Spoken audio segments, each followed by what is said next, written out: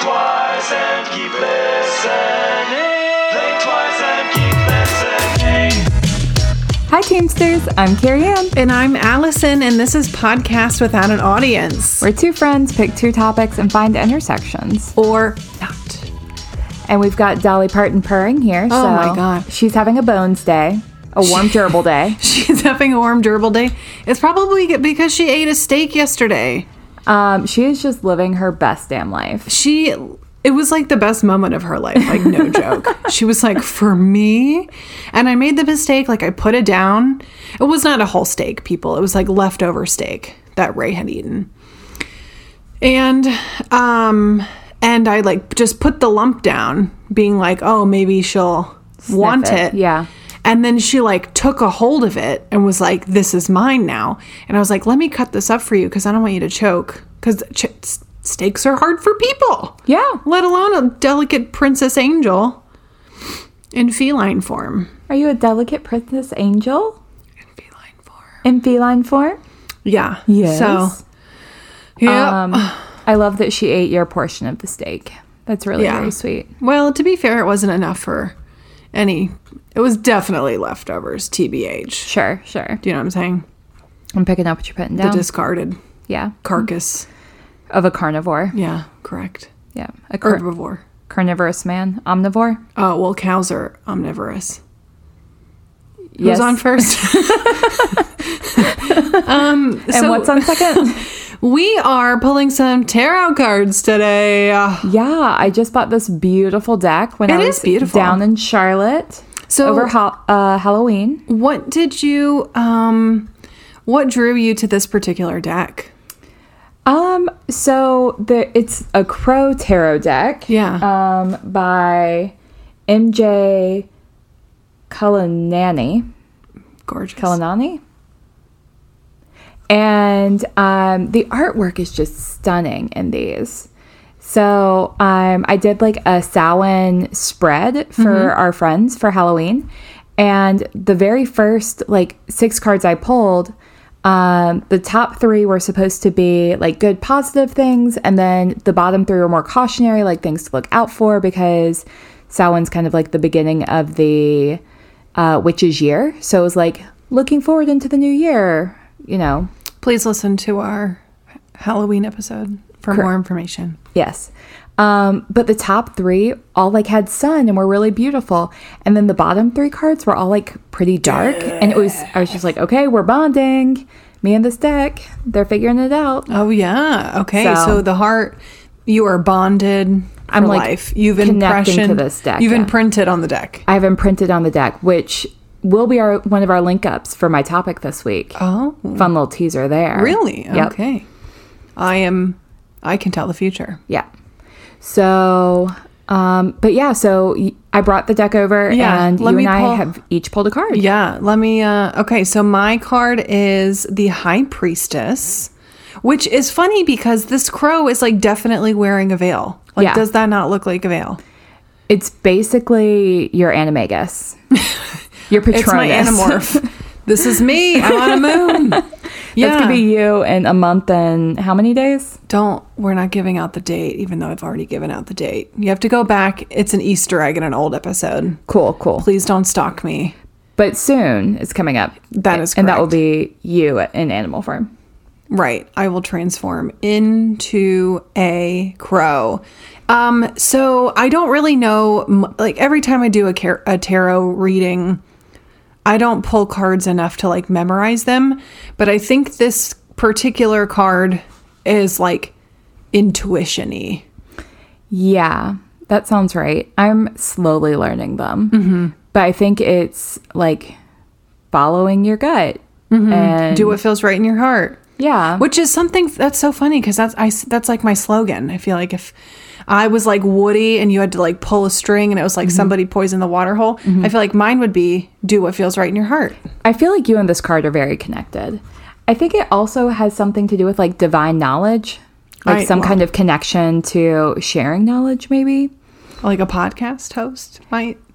Yeah, at this point, I'm just looking for all the parallels between you and this card that I can come up with. But interesting is knowing that you pulled that card. I pulled the very next card in the deck, even though we pulled from 2 different spots. We sure did. Wait, it's the next one in the deck? Yeah. Yeah. Yours is the second one in the major arcana. Mine's the third. Oh, I love an arcana. I do, especially the majors. Oh, I mean, the minors are just the worst in the Ursa major. Yeah, but mine is about like motherhood and nurturing and creativity. And like, I think it's very me. It is a crow flying over fall colored trees. And there's like an apple orchard and a little heart with a cup in it. Yeah, I love that. And I love that this is the way that you chose to like let everybody know that you're pregnant. I thought that was so cool of you. Thank you. Thank you. It was supposed to be a little Easter egg in about 9 months. You can go back and find the episode where I subtly hint. And how does it feel to have the second case of Immaculate Conception? It feels pretty great. I'm waiting on the keys to Walt Disney World at this point. You are going to make a lot of money. Carrie Ann is not pregnant. Just... No. Nope. Like, no chance in hell. Even though every month when my period is running, even 30 minutes late, because I can track that shit. Every single time I have this moment of, am I accidentally pregnant? Oh, God. Yeah. It's terrifying. Is it? It is. Oh, man. Yep. However, if I were going to have a immaculate conception pregnancy, I don't know that I am ready for like a Jesus level. It's not kid. a choice, Carrie Ann. I'd really prefer like, a fixer-upper, though. Not to be like mean. The Son of God feels like a big responsibility. Like the Son of like you. No, they're not going to choose you. Right? They choose my womb. They're not going to choose. They're not going to choose a lesbian heathen to carry, this important person. They're just not. They could. You don't know. I've been earning good karma for the past 20 years. Okay, so that's the problem. You're using the wrong rhetoric here. Okay. We're going to rebrand. We'll come back. You'll be ready. Why am I not like advocating? Like, I want the divine to pick Choose me. Inseminate me. Inseminate me. Have you seen Saved? Oh, it's a really good one. We should definitely do it for Cult. But it's about a girl who's in like Catholic high school, and she gets pregnant because she's trying to, like, she sees a vision that she should sleep with her high school boyfriend because he's just come out of the closet, and to try to like help him. Sure. It's such a good movie. Macaulay Culkin's in it. Highly recommend it. So is Mandy Moore. Not two I ever thought I would see in a movie together. Oh yeah.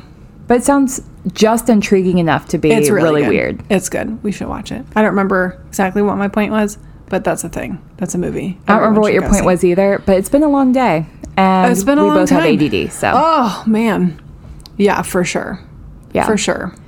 It's interesting because the poll from this past week about Gerbil Day, like warm Gerbil Day versus Armadillo Day. Right. Most people seem to be having an Armadillo Day. And I wonder if that's because, it's getting darker. It's a little bit, Also, shit just generally sucks sometimes. And that's okay. For sure. Like, life gets hard around the holidays. People have big feelings.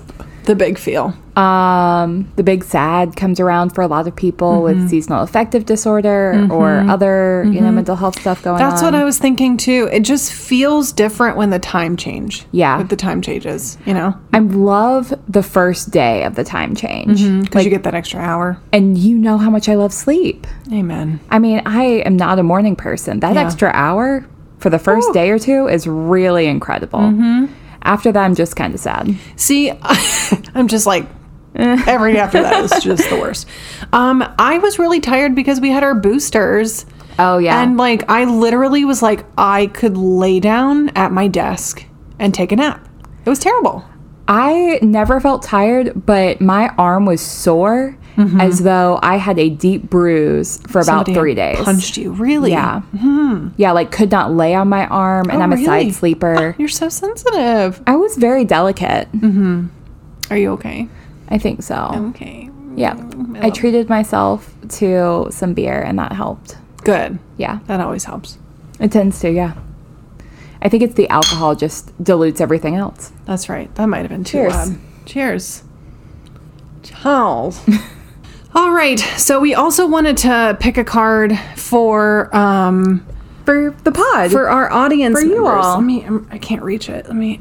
Okay. uh, All right. I'm going to shuffle here. 1 second. Okay. All right. So I have the 7 of Pentacles. and that is the minor arcana, of which I am not. Oh, the minor. The minor. Which of I the just arcana. talked shit about. Yeah. But I think I am going to have to like look this one up in the little book. So Okay. bear with me for a second because I don't remember all the minor. Okay. So the 7 of Pentacles asks what you think about the long term when investing your time and energy. Although quick short-term gains may be had, in the end they will not last. Only through hard work and planning will you discover lasting benefits from your work. I think that means listen to the podcast. Like, go back through, stick it out with us for the long run. There we go. Let's make it about us. There will be lasting benefits Yeah, to this. well, it just seems like sticking with something, like don't give up, keep going. Yeah. It says, the crow rests after embarking on a difficult task of gathering a treasure trove of bright reflective coins that will adorn her necklace and make a protective space for her fledglings. This asks that you think about the long term. So, whatever you are doing, Armadillo Day or Warm Gerbil Day, think about the future. Unless Think that about brings it. you anxiety, in which case stay very present. Uh, But definitely don't do the short term. no. It's definitely what I got from that. Instant gratification, even though we've grown accustomed to it, should not be our motivation for anything. Yeah. We got to think about others and also how we will feel Right. 10 minutes, 10 years from now. Yeah. Yeah. All right. Well, let us jumpeth into it. Some psychology and history. I'm going to leave all the accents to you for the What? benefit of all of our listeners. No, just do one. I only have one accent What that I is do it? well. Do it. It is an old Southern grandma. Okay. Say, the school bell rang and I had to go home. My dear, the school bell just rang. You got to go home now. Oh, Yep. you are a Southern woman. The mid-Atlantic Southern Georgia accent. Only one I can do. Only whoa. I don't know why. Well, that's good for you. Yeah, thanks. I enjoyed I mean, that. you've got about 500 accents, so I'm just trying to keep up with my one. Well, I have like 500 personalities. Just comes on out. All right. So, my topic for the day. What do these things have in common? Okay. You ready? Uh-huh. Electrostimulation, humiliation, pantyhose, breeding, Breeding. tentacles, and feet. Porn? Fetishes? Fetishes. Yes! A pantyhose, I was like BDSM. We're talking about BDSM? Fetishes. Fetishes, Okay. I knew the feet would give it away. Oh, if yeah. any of them. But they're all fetishes. In fact, they're some of like the most common fetishes, which was surprising because tentacles. I don't think I've ever seen tentacle porn. Oh my God, it's everywhere. Is it? Yes. It's definitely not in my searches. Okay. I might have to change that at some point. Nope. Nope, I don't need to change it. You sure don't. Cool. Excellent. Okay, so this topic actually came up in my episode a little bit last week. Oh. I'm not. It's okay. I can't even remember what I ate for breakfast, to be honest. So It's okay. So there's a fetish called spectrophilia, which is a sexual attraction, relationship, or encounter with ghosts. Oh yeah. And the desire to have hot sex with them at night. Yep. This one made no sense to me until I heard that also includes succubuses. Succubi. I don't know the root of the word succubus, so I cannot tell you which is the grammatically correct multiple. Right. Single and Plural noun or whatever. No, plural, you know. But it's the female version of an incubus or a spiritual, like, being that sucks the chi out of your body or sucks, like, the soul out of your body. also a band from the 90s. Correct. And I don't know if you've ever seen the TV show Lost Girl, but it stars a bisexual, polyamorous succubus. Her name is Bo, and she is absolutely my type. Yeah, that sounds very much your type. Also, I love how they give like queer women like these like gender neutral names. It's like, this is Bo. And they're gonna like fuck up your world. They're gonna rock that shit is what they're gonna do. Yeah. So if that is a fetish or a kink, count me in.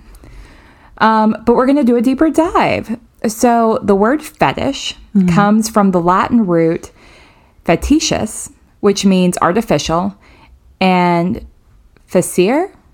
I'm probably butchering these pronunciations because I did not take Latin, which means to make.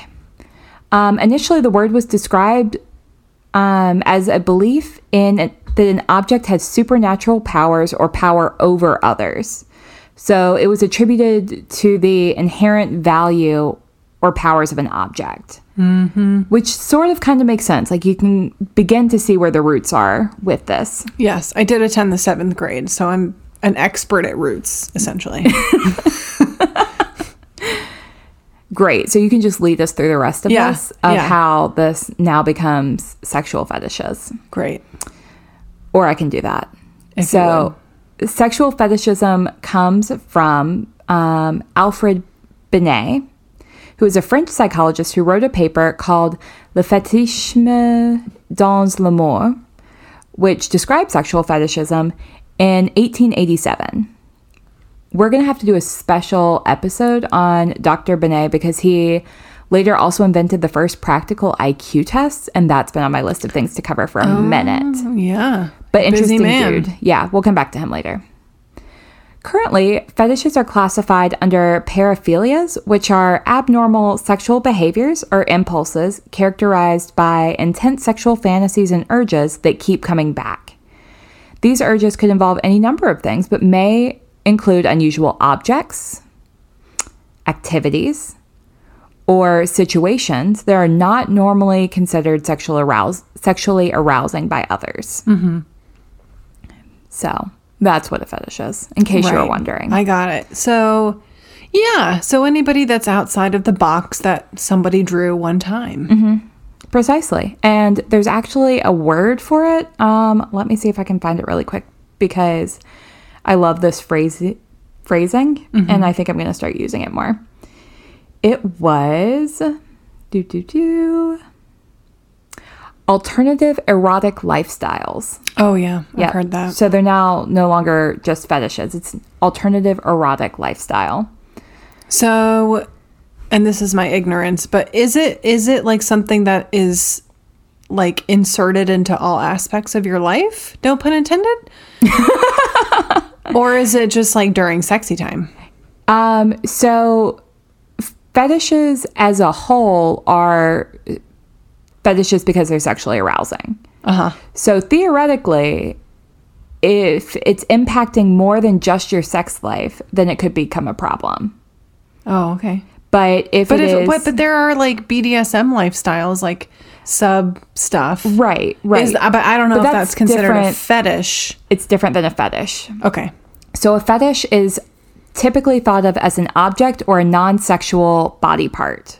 Like most commonly, those are the two big fetishes, like feet fetishes, hand fetishes. Balloons. Right. Like things you can Google, porn you can Google, and come up with options. A BDSM lifestyle, like a dom submissive role, is not really a thing that you can... Like you can Google and find porn with doms and subs, but it's more to it than that. Okay. You can find porn for anything. That is very true. Unfortunately. Yeah. I haven't done much digging because I'm not that adventurous sometimes. Especially with porn. I can usually just come up with more creative things. To do with your time? Yep. Not exactly what I meant, but I know that my mother listens to this episode or listens to the podcast. So there is that.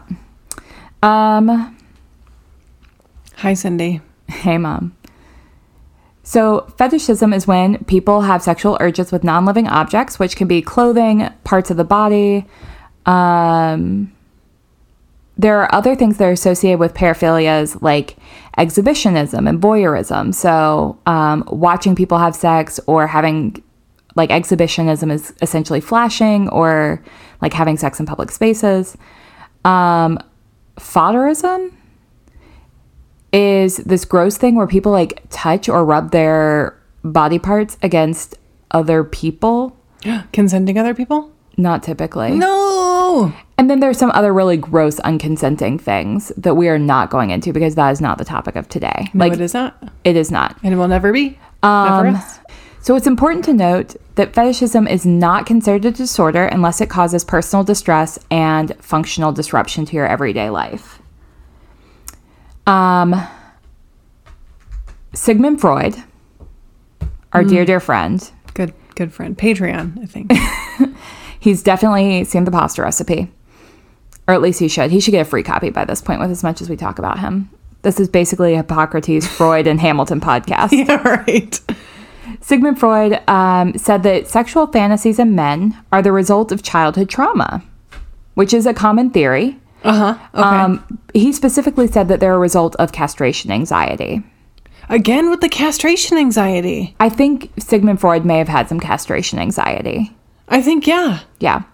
So get this shit. Quote, according to this theory, a boy curious to see his mother's penis averts his eyes in horror when he discovers that his mother has no penis. The inanimate object on which the boy focuses when he averts his eyes becomes the fetishized object. Oh my God. What? So, like, whatever you have in your house, when you first don't see your mom's penis, is what you fucking... I wonder what Freud would say about children whose mothers do have penises. That's a good point. He would... Well, that would be just too much out of his... For his narrow little mind. Exactly. Yeah.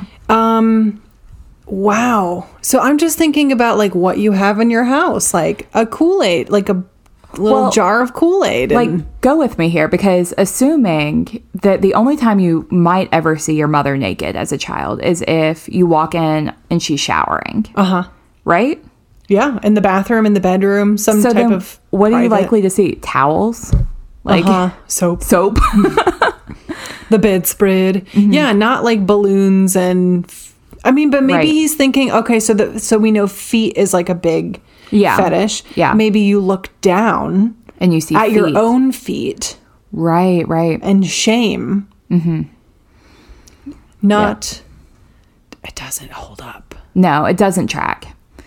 So naturally within this framework, men are capable of having sexual fetishes, while women are incapable because women never look to see if their mother has a penis. Got it. Oh, thanks, Sigmund Freud. Damn, you're so smart. Yeah. Yeah, he's really killing it with these theories. I have nothing bad to say. No notes. Nothing. No notes. Modern theories of why fetishes develop vary a little. One article published in 2003 at an experimental biology conference in California talks about a study done by Dr. L.M. Coolin, Cool J. LL Cool J, in which male rats who are accustomed to having sex in a particular cage will have elevations of, quote, pleasure-inducing chemicals in the brain simply from being in that cage, even if a female or female scent are not present. This suggests that sexual conditioning has occurred. So the hypothesis is that human sexuality can be tied to social conditioning, kind of like Pavlov's dog. The salivating. Yeah. Yeah. Why was Pavlov's hair so soft? All the extra conditioner. He conditioned it. Did you like that? That's meme? really good.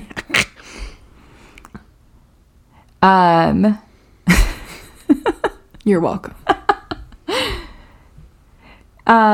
Several experiments were done where men were conditioned to show arousal to stimuli like boots, geometric shapes, and penny jars by pairing these cues with conventional erotica. Penny jars? Penny jars, Like is what shake, it said. shake, shake? Yep. Shake your booty naturally makes sense to me at that point. Sure. Which could be sexually arousing to some people. Oh, for like 90% of the Yeah. male. Or female. Or non-binary. Who doesn't like a good booty? I don't know. Yeah. It's my question. Yeah, don't talk to me. However, John Bancroft says, quote, conditioning alone cannot explain fetishism because it does not result in fetishism for most people. So apparently at some point in time, a lot of this was proven false because even people who are not socially conditioned still have fetishes. And people who are conditioned don't always develop long-term fetishes or fetishes at all. Mm-hmm. And I'm not super thrilled or super sold on this theory either. Another theory is of sexual imprinting. I told you we'd get back to the imprinting. I Go have ahead. so many thoughts. Okay, tell me. If we're talking Twilight imprinting, I literally have in my notes, hold for Twilight Jacob joke. stop predicting my humor. Okay, it's not a joke. It's an issue. Why is he imprinting on a baby? A literal fetus. A literal, actual Fetus. And baby. baby. Yeah. It makes no sense. Also, if you need a good laugh, please YouTube on the Googles bad lip reading Twilight. You're welcome. I feel like I've seen a few TikToks with bad lip reading of Twilight, and good. they never disappoint. Yeah. Yeah. Also, great question about a werewolf And baby. imprinting on a vampire baby. But this theory proposes that humans learn to recognize sexually desirable features and activities during childhood, and then it just continues on from there. This could happen at the earliest experiences with arousal and desire, which we will actually come back to. So hold that thought for just a second about imprinting. Hold applause. Always. Unless you're Gaga, in which case, applause. In case you can't. A third theory is that diverse sexual interests are evolution's way of helping humans maximize the sheer amount of sex that goes on. Totally get behind this theory. This can also explain why sometimes sexual preferences change over time. Gregory Lean, a psychologist at Johns Hopkins, who studies human sexuality and gender identity, says, quote, we're programmed to need diversity. A desire for complementary desire makes us sure that we will mix our genes up as much as possible. So, quote, imagine if every person was turned on by the same thing. If every woman was turned on by George Clooney. The diversity of the human species requires that we be turned on by a whole variety of things. Oh, that's so true. Isn't that cool? I love that theory. It. Yeah. Attraction is absolutely subjective. It is. And attraction within kink and fetish communities, like you're going to be drawn to other people with similar fetishes. Like it just mixes everything up a little bit more. You might find people that you wouldn't normally. Yeah. So from an evolutionary perspective, it kind of makes sense. And we're no longer at a point where the purpose of pleasure is reproduction. Thank God. Right. So like the brain understands that we don't need to reproduce constantly. So therefore, fetishes don't have to be... Right. With that in mind. Right, exactly. We're so smart. I know. How'd our brains get to be so our smart? bodies. Dr. Jessica O'Reilly says, quote, sexual fantasy is highly varied across the spectrum. So fetishes might simply be one element of our diversity in terms of sexual interest and arousal. Dr. O'Reilly also postulates that some people are more easily aroused than others, and there's a theory that these people may be more open to developing fetishes because they're sexually excited more easily, which just checks out for me. Yep. Makes total sense. Yeah. Fetishism has been part of the DSM since 1980. It was first introduced in the DSM-3. Of course it was. Of course it was. 1980, of fucking course it was. Yep. In 1987, the DSM-3R, or the revised version, introduced the idea of partialism, which is arousal by body part, like feet and hands and navels, respectively. Love a good navel. And they used it as like two separate diagnoses. So it is now no longer okay to be sexually attracted to body parts or anything else. So objects or body parts. Correct. So the revised version included the non-genital Correct. reproductive organs. Or non-sexual reproductive. But why are breasts sexual? Because someone decided that they were. Yeah, that makes no sense. They're also I get really it. attractive. Listen, I get it, but like I don't know why. The DSM-4 retained this distinction. However, the DSM-5 merged the two because of the overlap between the conditions. So the DSM-5 version is almost never diagnosed, and we're going to talk about statistics at the end of this because I knew you'd be curious. But unless it actively interferes with parts of your life, you don't need a diagnosis because there's nothing actually wrong with having sex. I don't understand. I mean, I guess things always could go south, no pun intended, but how would it ruin your life? It's just sexy time. So there are some issues, like if you are more sexually aroused by this thing than you are other people, then you can push connections away and just be like hyper focused or hyper fixated. Also, if you're using it, I assume, to masturbate more than you normally would. Is that bad? If it interferes with your work schedule, potentially. That's a good point. Yeah. Okay. So those are two examples of how it could interfere with your life, but we'll get to that in a second too. Okay. Let's talk about a study because I love a good study. An article in 2018 entitled Fetishism in ADHD, an Impulsive Behavior or a Paraphilic Disorder says, quote, fetishism is a variant of paraphilia, but it may become a paraphilic disorder depending on its extent. There are limited research on paraphilias or paraphilic disorders in children or adolescents compared to adults. Nevertheless, it has been shown that many individuals with paraphilic disorders actually had underlying ADHD and other comorbid psychiatric conditions. Contrariwise, ADHD may itself manifest as risk-taking and impulsive behaviors, predisposing the subjects to paraphilic acts. So remember, paraphilia includes a whole bunch of stuff that's not just fetishes, like exhibitionism and voyeurism and all the isms, some super duper inappropriate stuff that we're not talking about this episode. But I think what makes this interesting and makes so much sense to me is that fetishes are often a multi-sensory experience. Like there's a texture or a smell or something in addition to like a stimulation. Right. So people who process a lot of sensory information or who need more sensory input may be more attuned if they're receiving all this input. So I'm kind of speculating here, but it's my hypothesis that fetishes are special interests for some maybe neurodivergent people because they help keep people's attention longer if you're having sex. Because otherwise ADHD and sex can sometimes, be derailed. Sure. Because ADHD likes to jump around all over the place and doesn't always know how to focus on the thing right in front of you. So having a fetish or kink of some description may help you be more connected. I'm speculating wildly. So while we may understand the benefits of variety and desire in our species, what we don't particularly understand is why specific fetishes develop, or what causes people to have sexual fetishes or develop an interest in BDSM. Fetishes and alternative erotic lifestyles come in a wide variety of forms. Some of them are soups common, like feet, and others are a little bit more extreme and unique, like tentacle porn. The first rule of Fetish Club is that we don't yuck anyone else's yum. Yep. And as long as all people involved are aware and consenting, you do you, boo. So those are the first two rules. Yeah, a Fight Club. Got it. Yep. Dr. Richard Kruger, an associate professor of psychiatry at Columbia University, says that some people who develop fetishes or alternative erotic lifestyles may be mentally ill or have experienced trauma, but that is not a predictor. I know, we hate it.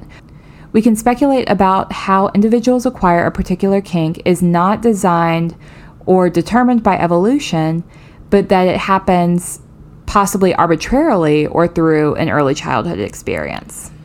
I think it's nurture, not nature.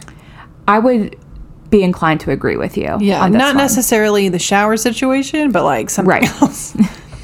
Some people with especially strong connections to their fetish can tell a, quote, genesis story about the exact time and place where they developed an interest or first noticed an arousal that takes place. Yeah, but we can all pinpoint a first memory for feeling all kinds of things. Yeah. Yeah, but like, I mean, most of us can't remember the first time we were turned on by somebody. Not turned on specifically, you're right. I mean, I'm just thinking about like coming out stories when you're like, oh, Yeah. this is the first girl I ever loved and it was in kindergarten or whatever. Yeah, exactly. I mean, it's very similar. It's just a different experience. And I think that to lump it in with mental health is problematic. Oh, yeah. But it is still in our DSM. So I think that because of that, we do have to have that conversation. Yep. And that's where most of the research has been done because people want to understand why this develops and we don't really know. But my concern is that people want to learn about it so that they can prevent it from happening. And like literally, like my card, it says, do what feels right in your heart. That's what I say. Yeah. Just like whatever you want to do, just fucking do it. I think for me, it's a fascination about how the brain works. Yeah. Like, I don't want to stop people. I'm not going to yuck anyone's yum. So long as everyone's consenting, go for it. But I am fascinated by why some people develop fetishes to some things and not others. And I was reading an article about adult diaper wearers. Yeah. And like what that experience was like, and that's really fascinating. So I think I'm going to have to do a deeper dive into it because there were multiple articles and it was way too much Yeah. to lump in with the overview of fetishes. Right. So we'll come back to that one. Yeah. Because it's also a sensory thing. Like, it's not just a sex thing. Right. And that's true for BDSM as well, is it's not just a sex thing, though it can often cause arousal. Well, and I think another thing to think about too is the amount of information we have on these topics is only through people who are willing to share. Right. And there's so much shame around sex and bodies and Yeah. all of that stuff. So I Yeah. feel like there's so much more to an education too. Like, oh my God, like people who are uneducated about how our own bodies work and whoever's fault that is, absolutely. that's a whole other conversation. But yeah, like what a drop in the bucket. It's like there's 80% of the ocean or 90% of the ocean we haven't discovered. I would argue it's very similar. Yeah. Yeah. Actually, that reminds me, I haven't seen 50 Shades of Grey or read the book. But What? I was reading one article that said that because like sadomasochism was such a central part of the book, that it became something that people could talk about more openly, and that in some ways like made it easier for people to connect who were outside of like the typical Yeah. vanilla sex I mean, life. it made it mainstream and fashionable in some ways. yeah, and so accessible, but it's also problematic. Yeah. And we'll talk Yeah, like later. consent is still mandatory. Yeah, and at all control times. and Right. being creepy. Yeah, but having the ability to talk about those things openly Oh, seems yeah. to have somewhat of a positive impact since 50 Shades came out. So that's cool. Yeah. So Dr. Kruger agrees that, quote, generally speaking, a typical case may be somebody happens upon an object by accident or through exposure to something like leather, dolls, or part of a human that's non-sexual, such as a foot or toe, and finds it pleasurable, so they continue using it in that sexual way. It seems to check out. There's also a theory that specifically for feet fetishes, they're processed, the region of the brain that processes sensory input from the feet is immediately next to the region that processes genital stimulation. So that might be a thing. Okay, so I have some data for you. Some of this is very old. The first set of data is from 1983. The second set is from 2007. So a little bit more recent. Still old. So in a review of 48 cases of clinical fetishism, which means that they have actively been diagnosed, this is in 1983, so this is the DSM-3, 58.3% of people had clothing fetishes. Interesting. 22.9% had rubber fetishes. 44.6% were interested in footwear. 14.6% were interested in body parts other than genitalia. 10.4% were leather. and 6.3% were soft materials or fabrics. Was the rubber latex? Probably. Or Probably. balloons. Okay. Yeah. Fascinating. So let me ask you this. What's the likelihood about these people who are having fetishes for these materials that are likely in like 2021 days would be maybe diagnosed as somebody who was wanting to like wear them? Like leather? Wait, what? I don't know. We can take this out. I'm just thinking like, is it likely that somebody is like, are trans people being misrepresented, or like people who are Oh. wanting to like wear them? It's hard to say. Yeah. I didn't read the full study. Yeah. be I was fair. just thinking out loud. We can get Yeah, this yeah, out. yeah. No, I think we should leave it in. I think it's a valid question. Yeah. I just don't know the answer to it. Yeah. Yeah. Me neither.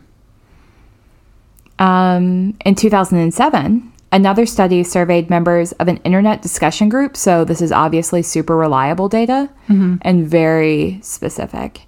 But they surveyed people who were part of groups that were fetish groups about body parts or body features. 47% of people that were surveyed were participating in groups about feet, 9% about bodily fluids, 9% about body size, 7% about hair, and 5% about muscles. Oh. So at what point, I'm just going to interrupt your whole segment. I knew that you would be be. super hooked in this episode, so. So how much of somebody, like a specific attraction, like a type, would be considered a fetish? Because if you're interested in muscular people, With big feet. or just in general, is that a fetish, or is it only considered a fetish when it's like, quote, undesirable? Like when it's a larger person? That's also a great question. My assumption is that they are considering people who are not conventionally shaped or attractive. That sucks. It super sucks. But knowing in 2007 that this is when the research was being done, Yeah. without knowing much about the internet discussion groups, it's just kind of an interesting statistic. Yeah. But you're right, it sucks. And it's probably not, like, they would never have looked at somebody with, you know, typical muscles who was just part of a bodybuilding group and said, oh, that's a fetish. So I assume that they are surveying people who self-identify as having this fetish. Right. How you self-identify and figure that out, Unclear. it's up to you. In the same study, they also looked at fetish groups about clothing and found that 33% belonged to groups about clothes worn on the butt or legs, like pants, tights, underwear. 32% were about footwear. I take that back. The first group did not include underwear. 12% were about underwear, and 9% were about the whole body and clothing. It's all of it. Yep. And in 2014, a study found that 26.3% of women and 27.8% of men acknowledged fantasies about, quote, having sex with a fetish or non-sexual object. So in the general population of people that they surveyed, it was actually pretty even, men and women, even though men are more commonly like thought to have fetishes. I think it's because we tend to hypersexualize men and then assume that women just don't have sex because they have to wait to be married. Sure. But like men get the pat on the back when they have sex. Yeah. So it's more comfortable for society when men have fetishes than when women have fetishes. However, fetishism to the extent that it becomes a disorder is rare, and it's less than 1% of general psychiatric patients. So teeny tiny little percent. That's Yeah. not 1% of the population. That's like less than 1% of people Yeah. seeking psychiatric support. Yeah. Itty bitty living space. Yeah. Infinite cosmic power. Treatment. So honestly, it's pretty common to, on some level, have a fetish. Like most people, I would say, a lot of people, I would say, have some level of interest in something that other people would consider a fetish. You should only really be concerned if it impairs your normal functioning or causes you distress. Some treatment goals could be a reduction in reliance on the fetish or sexual satisfaction, improving your relationship skills, or reducing or removing arousal to the fetish altogether. I'm assuming that's if it's an unsafe fetish. Or increasing arousal to more acceptable stimuli. This is probably going to be done through cognitive behavioral therapy, also called CBT, but may include other therapeutic practices. And there are also drugs that can be prescribed to lower sex drive. So those are your treatment options should it interfere with your life. However, it's very, very rare, and most of the time it's just fun to talk about. It's a lot of fun to talk about. I'm having a great time. I know. Me too. And there's so many more things that we need to be talking about with fetishes that I would love to have a conversation off air at some point. Love it. Yeah. But I feel like there's just such a stigma against women enjoying sex or like being sexually active. Yeah. And seeking out interesting sexual or fetish or kinky experiences. It's hard for women to talk about it. Yeah.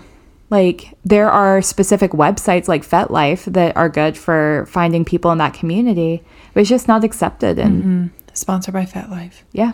If you can work on that sponsorship, Yeah, right. let me know. Yeah, I think there's I think the way that we consume sexual media is so problematic in general. Yeah. Like, the representation is so skewed, and the content out there is literally not meant for us. Right. You know, and It's not meant for like queer people and trans people and it's all the people other than the people. Yeah, it's often meant for the straight cis male gaze. Yeah. Which is the way that so many of us were socialized to behave, as if, you know, we're seeking the male gaze at all times. So, Not the male gaze, the male gaze. GAZE, not GAYS, Right. correct. Straight cis male gaze. I gaze at you with my eyes. Oh, that's funny. Okay, yeah. What a big topic, though. Well done. You're so welcome. That was a good little Easter egg for a Friday night. I knew that you would enjoy it. Oh, man. Well, let's take a quick break, and we will come back, and we are talking about the Guinness Book of World Records. Where do we even begin? No. We'll be right back. All right.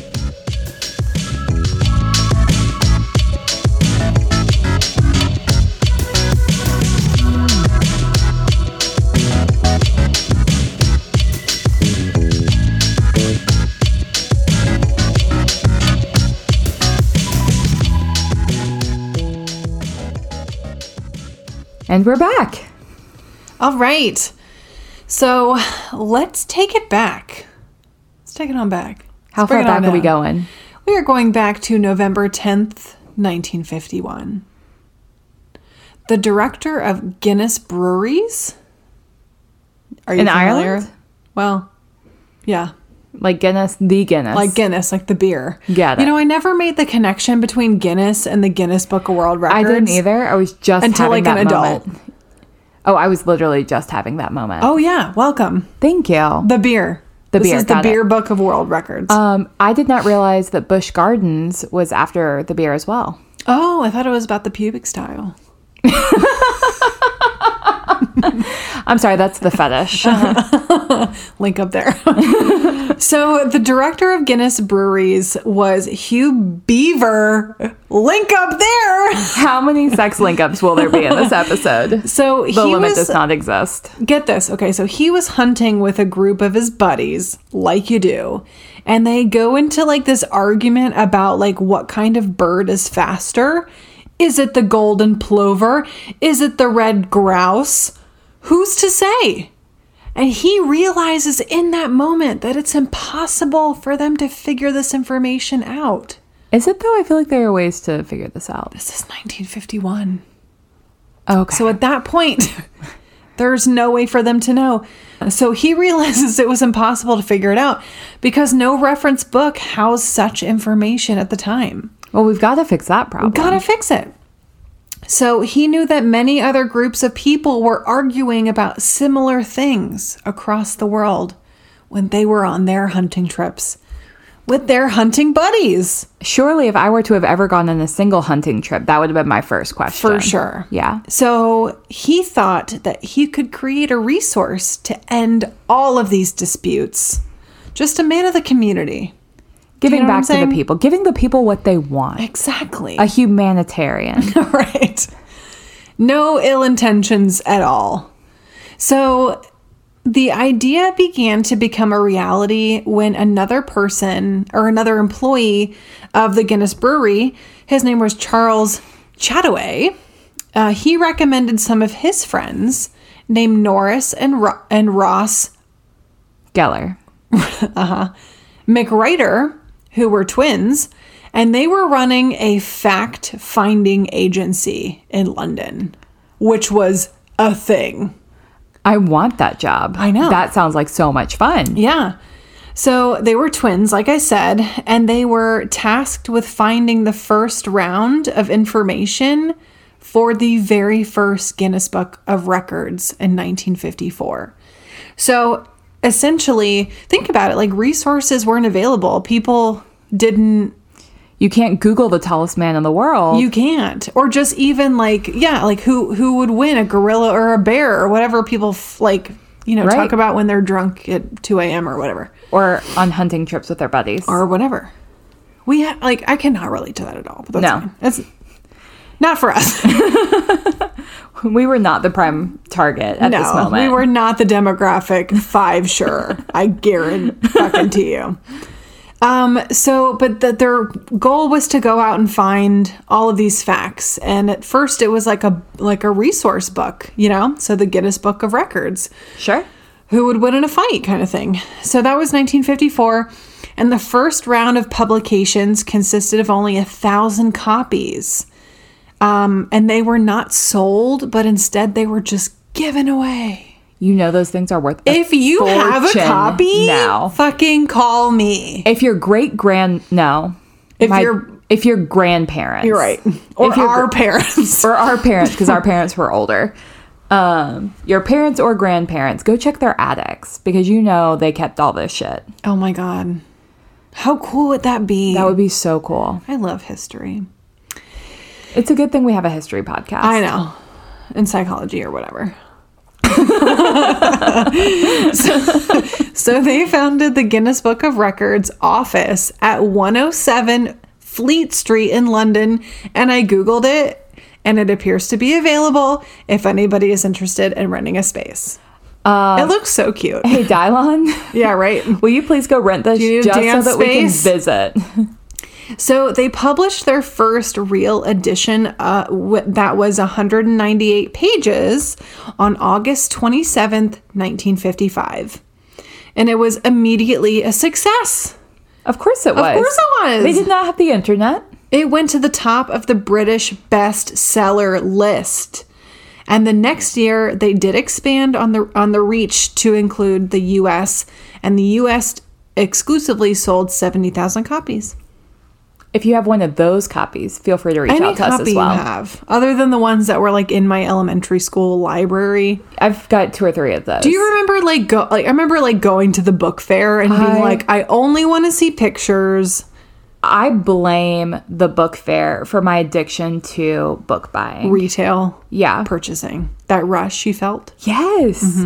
Yes. Yeah. And you felt so special when you had like $10 in your pocket and you could buy like a book and a poster or a really cool eraser. An It was the eraser best. that was shaped like a crayon. That's what I was thinking. Oh, yeah. Yeah.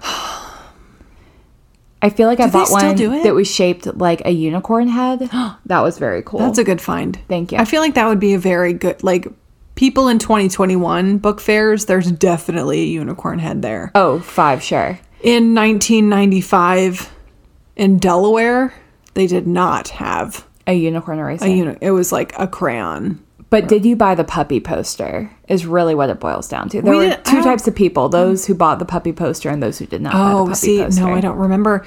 I was more of like the experimental type, call it a fetish or whatever. Sure. I don't know if that's insensitive, but I was interested in the experimental stuff. Yeah, the Spy could you Kids stuff. Spy Kid stuff. The Spy Kids stuff was the best. Or like stuff. grow your own rock. Hello. Yeah. Who doesn't want to grow their own rock? I do. Okay, so also tangent, but I have this story in my family that my aunt would buy us the most ridiculous like shit when we were kids because she didn't have kids yet. So she would buy us like a butterfly growing kit and Aw. like a turtle and stuff. And my mom was like, what the fuck are you buying my children? That's actually really sweet, though. I know, but it's stuff that like, you know, your aunt buys you and that they Not don't your have to mom. like follow through with, which is, I feel like, things that you might have been able to purchase at a 1990s Book fair. elementary book fair. Exactly. Yeah, for sure. Those were really the good old days. I know. Like, take me back to elementary school book fairs. Let's go back. Let's live in that time. As a former teacher, I can tell you that they do still have book fairs. Do they? Okay. Yeah. Okay. So they soon got into a pattern where they were publishing the book once a year, which is kind of how we know it today.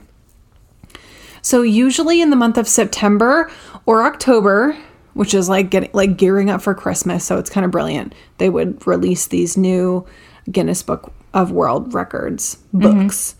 So the twins continued to create the book every year, and they both had a photographic memory, which is why they were able to like... Jealous? Right? That's why they were so good at what they did. So they could recite facts from memory. And in fact, they appeared in a TV show called The Record Breakers, which they would take questions posted by children in the audience about various world records, and they could recite the answers back with no issue. Oh, I wish I had that kind of brain. I'm so impressed by that. So during one of these shows, the twins offered a 50,000 quid reward for the capture of the Provisional Irish Republican Army, which is, it's interesting. They're like, it's a children's show, kind of. But also they're like offering a reward for what is essentially, which is a terrorist organization. Huh. Which seeks to like push the British rule out of Ireland. Sure. It's a whole big thing. Different episode. But the Irish Republican Army responded by assassinating Ross, which was one of the twins. No. Yeah. No. Fucking killed him. Oh. Not playing around. I mean, they did bring politics into a children's show, so. I don't know if it was a children's show. There were like kids say the darndest things. Is that a children's show? No. Are there children? Yes. So I don't know. Okay. Who's okay. to say? It was a long time ago. We don't really know. We don't know. But the content of the books were definitely evolving with the times and expanding. So it includes obviously like it started including feats like Olympic weightlifting, but it also expanded to include things like longest egg toss or longest time spent playing Grand Theft Auto 4 or the classic number of hot dogs a person could consume in a certain number of time. So it 2 started in an with hour. like who would win, who's the fastest bird. Okay, then it goes to like who's the strongest person, who's the tallest person, and then it just gets weird. The one that stands out to me in my copy of whatever year You it was. own a copy? I do own a copy. Which one? I don't know. That's not the question.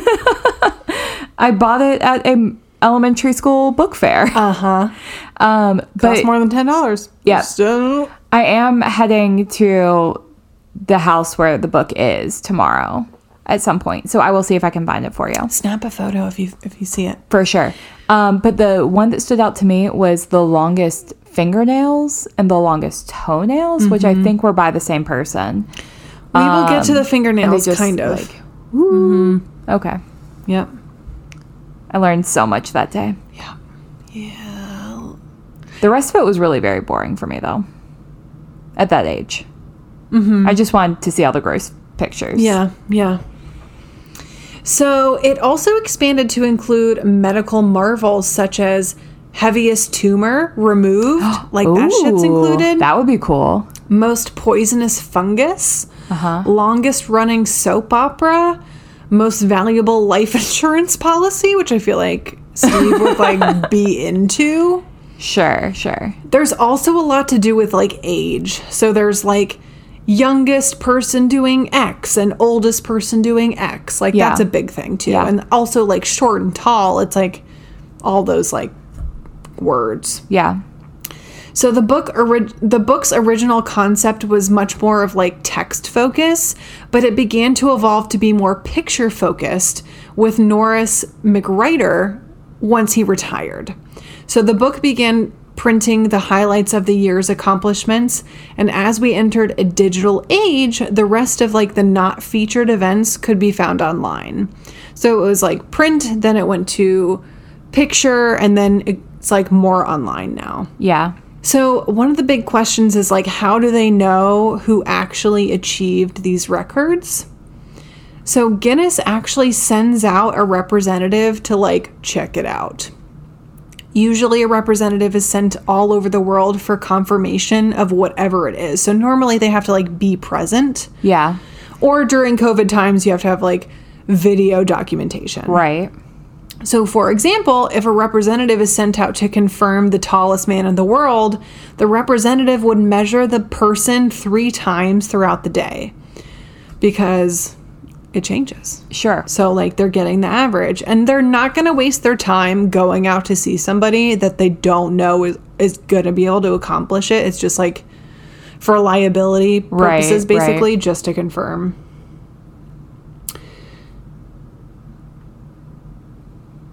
So they don't accept all record attempts for like ethical reasons. For example, they do not accept records relating to killing or harming animals, which I appreciate. I do too. High five. High Good job. five. Quote, for example, following publication of the heaviest fish record, many fish owners overfed their pets beyond the bounds of what was healthy, and therefore such entries were removed. The Guinness Book also dropped records within their eating and drinking records section of human achievements in 1991 over concerns that potential competitors could harm themselves and expose the publisher to potential litigation. These changes included the removal of all spirit, wine, and beer drinking records, along with other unusual records of consuming such unlikely things as bicycles and trees. Consuming bicycles? That's correct. Like metal bicycles. Mhm, Okay. like- Yeah. I want to ride my... Yeah, Like the Wicked Witch of the West that's correct. in the tornado. All of the Got above. it. Other records such as sword swallowing and rally driving, which I don't even know what that is, were closed from further entry as the current holders had performed beyond what are considered safe human tolerance levels. So that's good. They're like, Yeah. what you did was great. We don't want anybody else even trying. Yeah. So there was even instances of closed categories being reopened. For example, the sword swallowing category was listed as closed in the 1990 Guinness Book of World Records, but has since been reopened with Johnny Strange breaking a sword swallowing record on Guinness World Records live. Similarly, the speed beer drinking records, which were dropped from the books, reappeared 17 years later in 2008. But were moved from the human achievement section of the older book to the modern society section of the newer book. As of 2011, it is required in the Guinness of all large food type records that the items be fully edible and described in the public for consumption to prevent food wastage, which makes sense. Yeah. Like, don't just do it to do it. Sure. As the request of the U.S. Mint in 1984, the book stopped accepting claims of largest hoarding of pennies or other currency. Oh, I can't say that on air. Never mind. Environmentally, unfriendly records such as the releasing of sky lanterns and party balloons are no longer accepted or monitored. In Birds addition, everywhere. Thank you. right? The Birds aren't real. Thank you. Yeah. In addition, records relating to tobacco or cannabis consumption Oh, sorry. So in addition, like also that they stopped doing records relating to tobacco or cannabis consumption or preparation. End quote. So a lot of things are evolving. They're going to go back and forth on it. I think as time goes on, like people are much more like interested in the instant validation and the instant like gratification and like all of the weird stuff. So we'll see how it kind of things go in the future for those categories. For sure. So the Guinness World Records declined to list everything that was like too difficult or impossible to accomplish. In my notes, I say because people are ridiculous, and a lot of times people, and I put in parentheses, men, will try to accomplish them just to prove that it can be done. That checks out. So the next part of my notes, I wanted to look at the 2021 Guinness Book of World Records and see what's happening there. I'm so glad you did. So when my dad and our family were in Oshkosh over the summer, we made our way to the Oshkosh Museum. So Oshkosh is the big air show that we go to every year. The museum has all these super cool airplanes. So we walk up to one of them and it's like taken apart, and it kind of is like the daddy long legs equivalent of an airplane. Like it's very spindly and awkward. Steampunk. Yeah. And so I look at my dad. I'm like, what's so special about this one? He said, well, I contributed $20 to the funding of this one. I said, well, that's significant. In the 80s, tell me more. This airplane with 2 passengers flew around the world nonstop in 11 days. What? They never had to refuel because of how awkwardly long the wings were. They had enough fuel to make it around the world in 11 days. What? They slept, like one person slept the entire time. The other person was awake for almost the entire 11 day. Well, I'm sure she wasn't asleep the whole time, but she was like laying down the entire time. The other person was flying the airplane for the full 11 days, almost nonstop. Like by the end, he was hallucinating. Yeah. They were like having to use the bathroom on themselves and like all of this crazy shit. But they made it into the Guinness Book of World Records for the fastest trip around the world. I mean, yeah, you're by in a an small airplane for 11 days. Yep. I think it was called the Voyager or something like that. I'll have to look it up and send you pictures. But they did this huge fundraising campaign, and my dad donated $11. And he says he has the pen somewhere that they sent him. 20. It was 20. $20. What'd I say? 11. $20.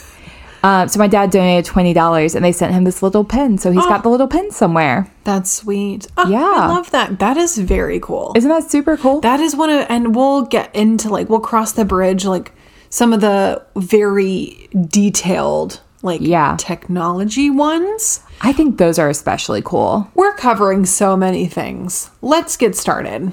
Okay, so this is 2021. Okay. Okay. The year that we are living. Right. The so year normally of our Lord. it's like a year behind, right? Like it's for the previous year. Right. So really it's just for 2020. So everybody should deserve a break because #2020. Okay. So Jyoti Amji from India, who was also in American Horror Story, is the shortest woman in 2021. Oh, was she in the Freak Show? Yes. Okay. Yes. I remember seeing her. Yes. So she was 2 feet 7 inches or 62.8 centimeters. Oh. Yep. Sum Mingjing and Su Yang from China were the tallest married couple in 2021. Their combined height was 13 feet. What? 10 inches or 423.47 centimeters. That's impressive. They're tall. They're very tall. They're going to have tall babies. Yes, they will. Yeah. Katerina Lesina from Russia is the tallest professional model, who is 6 feet 9 inches or 205.16 centimeters. What is specific category? It gets like really specific. Huh. I wonder who picks these categories. Or someone like is just like, I bet I am the tallest model. So I should submit this. What's interesting is that you can go in and request a category to be featured. So there are so many different categories, and like not I'm all sure. categories are going to be accepted. But if you go onto the website, you can like submit a category, Gotcha. which is cool. So if you like know you're going to win, if you're like, I know that I can stick 150 marshmallows in my mouth. And then say, what's the something bunny? Chubby bunny. Chubby bunny. Chubby bunny. Chubby bunny. I have not thought about chubby bunny in a minute. Okay, go ahead. I love a chubby bunny. Okay, so Archie Norbury, who's from the UK, is the youngest club DJ. How old do you think Archie is? 7. 4. No. Yeah. Oh, that's adorable. Child labor laws. I don't know how it works, but he's 4. I mean, let's go back and watch Newsies. I'm sure that they've been breaking some child labor laws for a minute. Goodness. So Hakako Mori from Japan is the oldest video game YouTuber. Yes, girl. How old do you think she is? I'm going to go with 87. Oh, close. 89. Oh, Yes. okay. Yes, 89. Shristi Sharman from India is the lowest limbo skating. So, like, do you know when you go, like, you low basically can do you a go? split Uh-huh. and you, like, put your face, you, like, Yeah, but you can't touch. you can't touch and you go under the pegs. So she was the lowest limbo skating over 25, I put 25 6.7 inches. Millimeters? Millimeters? 25 millimeters? I don't know how big 25 millimeters It was a is. long time. That's unclear. We're Oh, just, are we talking about distance or are we talking about the height of the we're talking thing? about, Because 1 M would be meters. I watched a whole video of her doing it, and it was basically like half a football field where she like Oh, damn. went down, and it looked like it was like 6 inches. So Wow. it says, I put in my notes over 25 m, 6.7 inches, 17 centimeters. Okay, so I would say 25 meters. Yeah. With 6.7 inches. Sorry, I thought you were talking about height. I was like, well, 1 M doesn't mean much for height. No. But, I mean, it does, but not That's when what you talk happens about when short height. you do your notes like ahead of time. Who knew? So Bilgi Singaria from Turkey is the longest underwater walk with 1 breath. And she walked 267 feet, 8 inches. That sounds like a lie. I'm going to not. say that that's I saw her impossible. on video. She had a weight in her hand and she was like walking along the pool. You know what that reminds me of? What? Captain Jack Sparrow Oh, yeah. walking with Under the boat. That's her. Yep. But I'm guessing she had no boat because otherwise anyone could do that. I mean, boat. if Captain Jack Sparrow can do it, it does not belong in the Book of World Records. That's a good point. Fake news. So Aaron Bonk from the USA does a very unique thing. So his category is the most pre-whip crack juggling catches in 1 minute. And what that means is that things are on fire. Uh-huh. And he is cracking a whip a certain number of times in 1 minute. And it was 82. Damn. Okay. 82 times in 1 minute while the 82 world times. is on fire. How about yours? Yeah. So Chris Pittman from the UK is most pine boards broken in 1 minute with one hand. I've broken 1. Oh, It took me about a minute. did it? So how many would you think that he did? I'm going to go with 157. 315. So I was close. Clearly he's breaking multiple at a time. Yeah, I think it was like 5 in 5s. I feel like he could have pushed himself a little harder. Oh, you do. Oh, you do. As someone with personal experience. Yeah, just like get it together, Chris. What are you doing? Eva Clark from Australia is the most pull-ups in 24 hours. Oh. And it's also gendered. Like, they have these two categories for, like, Of male and course. female, whatever. Yeah. Okay, so how many pull-ups is a person capable of in 24 hours? 2, final answer. Good. Very close. 3,737. Absolutely not. Yeah. Who wants to do that many pull-ups? Eva Honey, Clark. reach out to us. I know. Explain this desire Do you to need me. a hug? Are you okay? So this is a really famous one. George Hood, who's from the U.S., has the longest plank. Of wood? No, like the exercise. You're unfamiliar. Oh. Plank on his elbows, right? Oh, uh-huh. 8 hours, 15 minutes, and 15 seconds. Huh. Unrelatable. Completely unrelatable. So Echni Chinoso from Nigeria is the most consecutive football touches in 1 minute. Basically like toe tapping. Oh, okay. Like with the ball. Beep, Sure. while balancing a football on his head. A lot is happening. My goodness. So this is in 1 minute. How do you discover you can do that?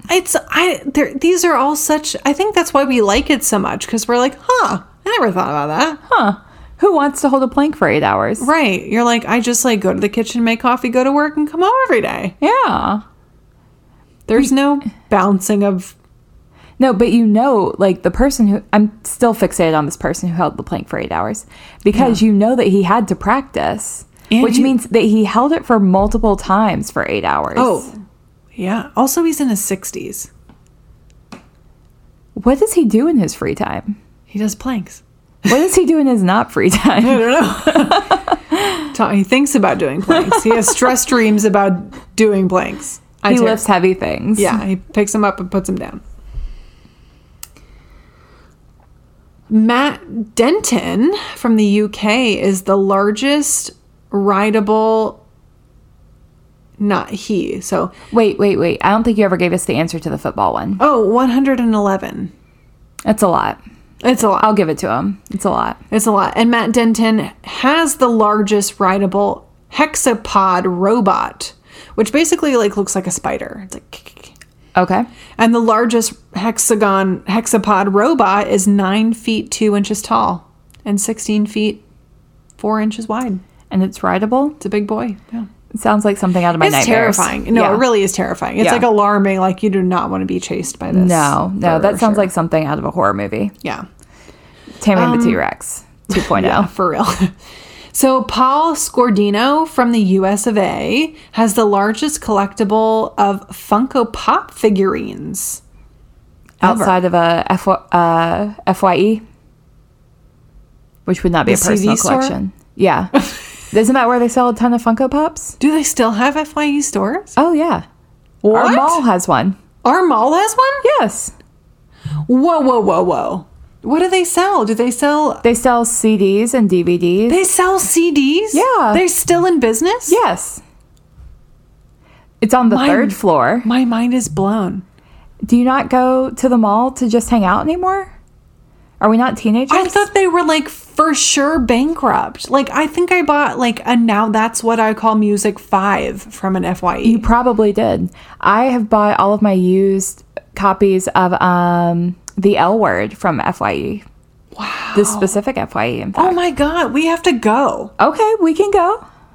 First thing. We have to go. Okay. You tell me when, and I will take you, and I will show you all the I am Funko like, Pops. my mind is blown. That's a Guinness Book of World Record right now. The fact that they are still in operation.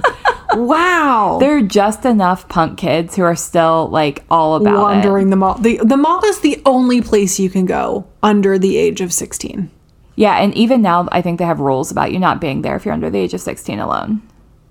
Really? They're like, stop just buying Starbucks and that's it. Yeah, we don't want the stereotype anymore. Yeah. Where are your parents? Where are your parents? Get Stop it stealing together. shit. Stop stealing shit. For sure. My high school friends stole me shit all the time. Yeah, You know who you are. yeah. Listeners, they're listening. Yeah. Have you really lived until you've spent an afternoon in a mall as a teenager? I'm going with no. No, absolutely not. So Hitoshi Uchinda from Japan has the largest collection of Dragon Ball Z memorabilia at 10,098. It's a lot. My gosh. Wait, are those the Funko Pops? No, those are just like anything DBZ related. Okay, what was the Funko Pop answer?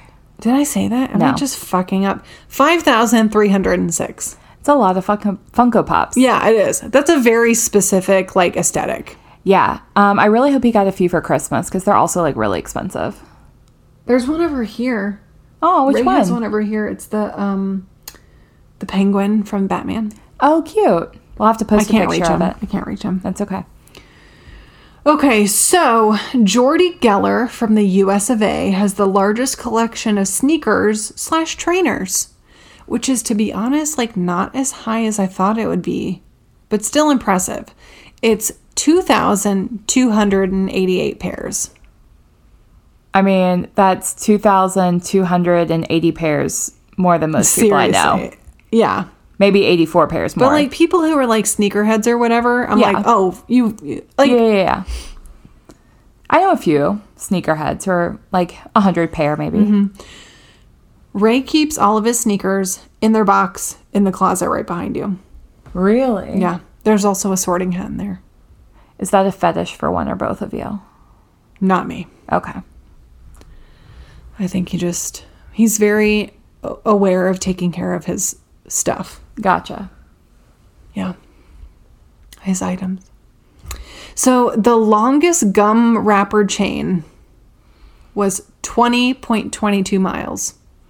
I thought you were going to go with feet, and I was like, man, we can beat that one. We can totally do that. 1,000% No, we do that cannot. one. No. No, the fuck we cannot. No. That's a lot of commitment. I'm not there yet. What about the largest model train length? I'm going with 100 miles. Very close, except for not. 849.5 miles. Why? Why? Why? Why? I don't know. That's so far. Like the only thing I could think of was like your house is so big and you're so passionate about trains that you have like a train going Right. around the perimeter of your property. But that's not going to be 800 miles. You're right. I don't know how, but well, Like, how do you it's a measure track. this? So think about a track. So a track can go like literally in like a snake pattern, For and that's still 800 track. miles. I'm not saying it makes sense. I'm just I'm just saying what I think may have happened. So in a restaurant in the USA called Serendipity is the most expensive milkshake. I'm going to go with $45 No, ma'am. $100. for a milkshake. $100. There's gold on it. I was about to say there has to be gold somewhere. And you just eat the gold. I think it's Right. Gold Flex. Sure. But when I get to the point of being able to just eat gold, Right. I feel like I will have really achieved something in life. Yeah. Especially if it's not Goldschlager. Right. Well. Lee Shakiver from the UK has the fastest time to eat a burrito, and she is beautiful doing it. Most people are beautiful eating burritos. I don't care how messy it gets. I love, I feel like this is one I could actually maybe do, Okay, how fast was it? but not this fast. But close. 35.26 seconds. Oh, we could totally beat that. A burrito, just like to the face. Burrito to the face. Exactly. Who needs to chew or swallow? You just You just just deep have to throat it. swallow. That's the whole point. They check.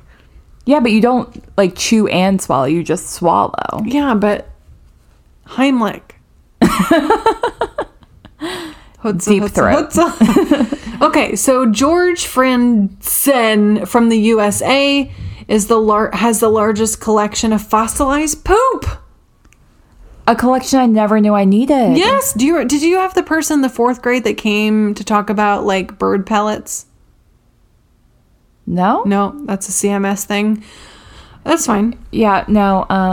I'm from a very poor rural community. Okay.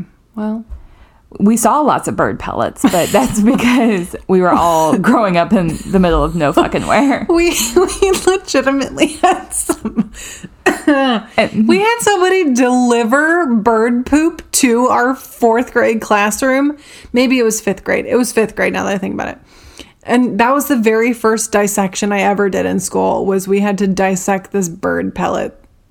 I feel like this is the difference between country kids and city kids. Yeah. Is like Jacob and I would just be outside like looking around and shit and be like, well, I wonder what animal this is. Let's poke at it. Yeah. And you guys literally had it delivered to your classrooms. Yeah. What a fancy education you must have had. Oh. Yeah. I mean, I have a very privileged life. I'm so sorry about it. Yeah. Bird pellets. Yeah. Ray thinks it's ridiculous. Whenever we talk about anything school related, he's like, are you fucking kidding me? You had X, Y, and Z. And he's like, we had nothing. We played with sticks, and we walked uphill both ways. With no shoes in the middle of winter. With no shoes, exactly. Yeah. Yeah, Exactly. We played with sticks, and I found a piece of concrete about 1.5 inches down in the dirt and thought it was a dinosaur for a long time. Oh, wow. Yep, I thought it was like, we entertained ourselves in very different ways. Your career path. Very Ross Geller, speaking of which. You brought him up earlier. Yeah. All right, so Douglas and Mary Beth Hayer from the USA have the heaviest grapefruit at 7 pounds, 14 ounces. The last two, which I think are the most important, are the tallest horse, which was 6 feet, 10 inches. There's now one taller on TikTok. I think. That's a tall ass horse. Yeah. That's so tall. Like, you see it and you're like, holy shit. Yeah, I just saw him today. His name was Big John, something like that. Big John. I think that might be him. Oh, okay, maybe it's the same one then. But the shortest one, the little Sebastian of it all, is 1 feet, 10 inches. What? Just think of Obi. Like, Obi's that tall. Not quite. Not quite. Close though. But almost. Oh. Also, the oldest sloth in captivity was 48 years old. Oh, I love that. Isn't that sweet? Is it chlamydia or gonorrhea that sloths typically have? Unclear. It's definitely Careful one or with the that other. with the sloth swipe. Yeah. Definitely maybe wash your hands after you touch a sloth. Actually, that's related to my topic for next week. So stay tuned. But that, my friends, is the Book of World Records. Boom. High five. Oh, that was high five for you. incredible. I love talking about a fetish and a world record. I wonder if there's a way, instead of intersections this week, is there a way that we can combine them and then request something from the Guinness Book of World Records and get in the Guinness Book of World Records? That's a great question. I don't know what we could do. Most Hamilton and L word references on a podcast. I think we're definitely onto something. Yeah. A very niche Right. thing. Right. 5 sure. Yeah. Hippocrates episodes on a podcast under 50 episodes. That's exactly right. Yeah. So what I do think is intersectional about our topics is that people are basically like looking at the things in the Guinness Book of World Records, kind of like what we talked about in the P.T. Barnum episode, as sensationalized and for their like entertainment and consumption. Sure. And I would argue maybe people are consuming content related to fetishes in the same way, although okay, it is much more personal than that for like the act, but there is like media and consumable content. Yeah, I'll give you that one. I think that's a great intersection. I was like racking my brain, and the only thing I could come up with was self-disclosure. Like, oh, okay. Identifying. Yeah, like, is this a thing that you identify with? Mm-hmm. But I feel like that's just kind of a loose tangent, not really a strong intersection. Yours was much stronger. Well, I'm so strong. I should be in the book. Look it up. It's in the thing. Yeah, I loved, though, like, I think we're all interested in things we might like be a little bit curious about. Yeah. You know, and I Yeah, think yeah, that's yeah. also like an intersection about like dabbling in the Oh, that's a great dabbling one. in both, right? Yeah. Yeah. Like when we look at fetishes, people are kind of like, I could sort of see some of this. And then you Yeah. look at the Guinness Book of World Records and you're like, I could totally do some of this. I could Except you definitely absolutely cannot. skate flat to the ground And- For a football field? for Instead of half a football field. Or however many meters I said. Yeah. I could definitely not Do something. ever do that in my entire life. I think I could hold a plank for 9 hours and 17 minutes. For sure. Yeah. Yeah. So if you'll contact, No argument. Yeah, if you'll contact the Guinness Book for me. Oh, man. But yeah, I think you're right. I think that there's a level of intrigue and interest, and also maybe a little bit of comparison for both. Like there's something about both that draws people in and like makes you It's question things. and- sensationalized. Yeah. Yeah. So very cool. Love it. Me Great too. job. Yeah, I feel really excited to go and find out what was popping in the Guinness Book of World Records in what would have been the early 2000s. Oh, so many. I think like think about what was big in the early 2000s, like baggiest matching pant set. Yeah, You know. velour jumpsuits. Yep. Lowest pair of jeans. You know. Butterfly clips. How many butterfly clips could you fit in your Could hair? you put in your hair? Yep. Good point. Yeah. The longest fingernails is really the only image that sticks out to And me. I thought that I had put that in my notes, but I guess I didn't. Maybe you just knew that that would be the one that fascinated me. Yeah. And that I would bring it up. But what I didn't realize, I actually saw a video of the woman who was from 2021 who had, because I had her, I had researched her. I guess I just didn't put her in my notes. That's why it sounded familiar. But they sawed them off. So she had to start over. So That's disappointing. So I don't know if they do that every year and then they just regrow them, or like, can you grow your fingernails that long in a year? I don't know. We can find out. We cannot find out. That is not for you, honey. No. We know why. For fetishes. Yep. And whatnot. But anyway, thank you guys so much for listening. This was a super fun episode. Great job, CA. Great job, Allie. Love ya. Love You you, too. big stack of pancakes. And I love all of you out there who are listening. And if you would not mind leaving us a 5-star review and tell us all of your favorite things to research. Favorite fetishes, if you would like. Maybe don't put that on Apple. Maybe it. like just Do it. message us about it because we're curious for sure. We are. Yeah, so please leave us a 5-star review. Tell us all of the things. You can also find us on Patreon at Podcast Without an Audience. There's our secret pasta recipe, which is a hot commodity these days. Allison will also send you stickers and magnets and a sweet little note. And unconditional love, you guys. So also, guys, keeping in mind the 7 of Pentacles, which is like long-term goals, thinking ahead, not just living in the moment. Also a little bit of mine, like doing what feels right in your heart. Yeah, absolutely. A little bit of yours. Go back and listen to some old episodes and glean any knowledge that you would like and carry it with you throughout the week. Absolutely. And definitely let somebody know about the podcast that is your BFF, anybody that you feel like is in line with our Weirdness. I don't know. Who wants to join the Island of Misfit Toys? Oh, please come. We There's love you. room for more. Oh, goodness. If you support us, blink twice. If you are out there, keep listening. Hey, a second accent. There you go. Hey. Adding it to the list. Thank you for listening to Podcast Without an Audience. Find us on social media at Pod Without an Odd. You can find us on Instagram or Facebook. Or find us on the web at podcastwithoutanaudience.com. Shoot us an email at podwithoutanod@gmail.com.